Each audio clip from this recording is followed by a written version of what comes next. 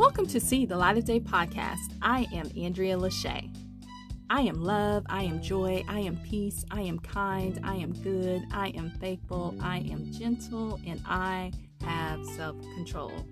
I smile through any suffering because God is right there with me as I help Him in His kingdom. I am living my soul and not a role. Good morning, good afternoon, good evening. How are you? We all know that Whitney Houston was one of the greatest singers to grace this planet called Earth. And most of us know, due to different situations in her life, her last CD doesn't vocally sound like the previous CDs.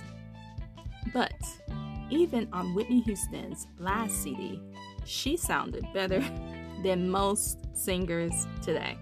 Let's just be real about it. She may have not sounded the same when she was younger, but she still could do her verses today and beat most singers. The key here is to do well, whatever you do. Perform 110% in whatever you do. So, if you do have a bad day, you are still in the top percentile. It's sort of like being in a class and you have been making A's all semester long, and then when the final comes, you make a C or a D, but still you make an A in the class. It's the same. Or similar to what's going on right now, billionaires are losing a lot of money in the stock market, but still, they are doing better than your normal person. So even on their worst day in the stock market, they are doing better than the normal person.